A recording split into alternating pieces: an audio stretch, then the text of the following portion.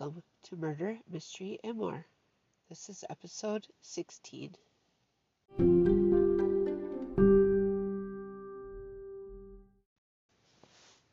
Since it's Mother's Day, here's a Mother's Day story.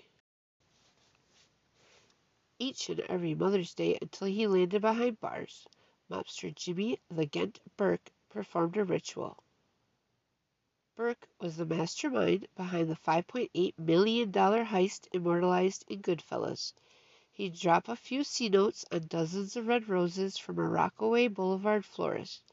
He then would tour the homes of his jailed crime family pals, providing their mothers with a bouquet and a kiss. He never missed a year or a mother. Burke's gesture was no surprise to his fellow hoodlums. Mother's Day was the most important Sunday on the organized crime calendar, when homicide took a holiday and racketeering gave way to reminiscing, often over a plate of mom's pasta and gravy. These guys do have a love for their mothers. Joe Pistone, the FBI undercover agent who spent 6 Mother's Days inside the Bonanno family as jewel thief Donnie Brasco. They thought nothing of killing, but the respect for their mothers, it was amazing. So amazing, Pistone recalled that the Bonanno member Benjamin Lefty Guns Ruggiero once told him that the mafia, like a suburban Jersey mall shuttered by blue laws, closed for business when Mother's Day arrived each May. No vendettas, no broken bones, just gift baskets, boxes of candy. The bond between gangsters and their mothers is more sacred than the oath of omerta. Pistone watched stoned murderers suddenly grow misty when discussing their mothers or her meals. They're not embarrassed to say how much they love their mother. Guys would talk about cooking like, "My mother taught me how to make this sauce." For many, it was a case of mismatched emotions, warm maternal love, and cold homicidal rage.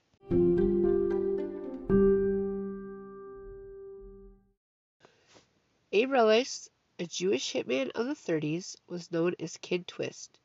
He was known as Kid Twist for his preferred method of execution. He would wrap his thick fingers around the victim's neck for one final snap. Despite his 42 arrests and 11 admitted murders, he remained his mother's loving son. He showed up at her apartment each and every Friday night for a traditional Sabbath meal. The mobbed-up kids often had their affection reciprocated from mothers blinded by love to mounting evidence of their offspring's larcenous lifestyles. Philadelphia gangster Angelo Buddha Lutz was arrested in 2001 on racketeering charges. He was released on a $150,000 bail when his mother put up her house as collateral. She was later free to visit him in prison, where he was sentenced to serve 9 years.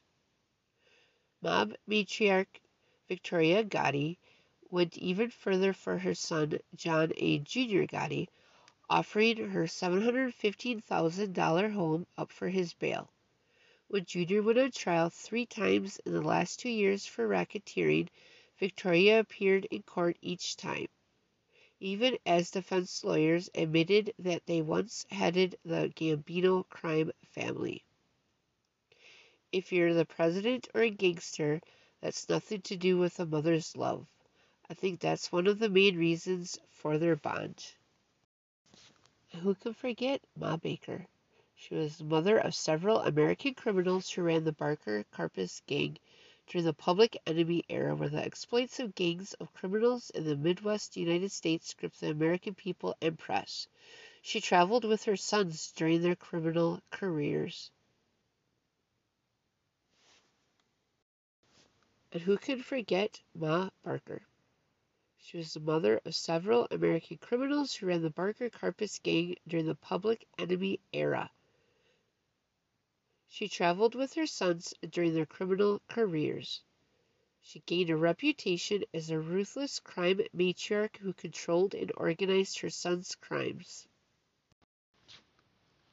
J. Edgar Hoover had described her as the most vicious, dangerous, and resourceful criminal brain of the last decade. She was presented as a monstrous mother in films, songs, and literature. Those who knew her insisted she had no criminal role and alleged that Hoover created such accusations in order to excuse the FBI for her death.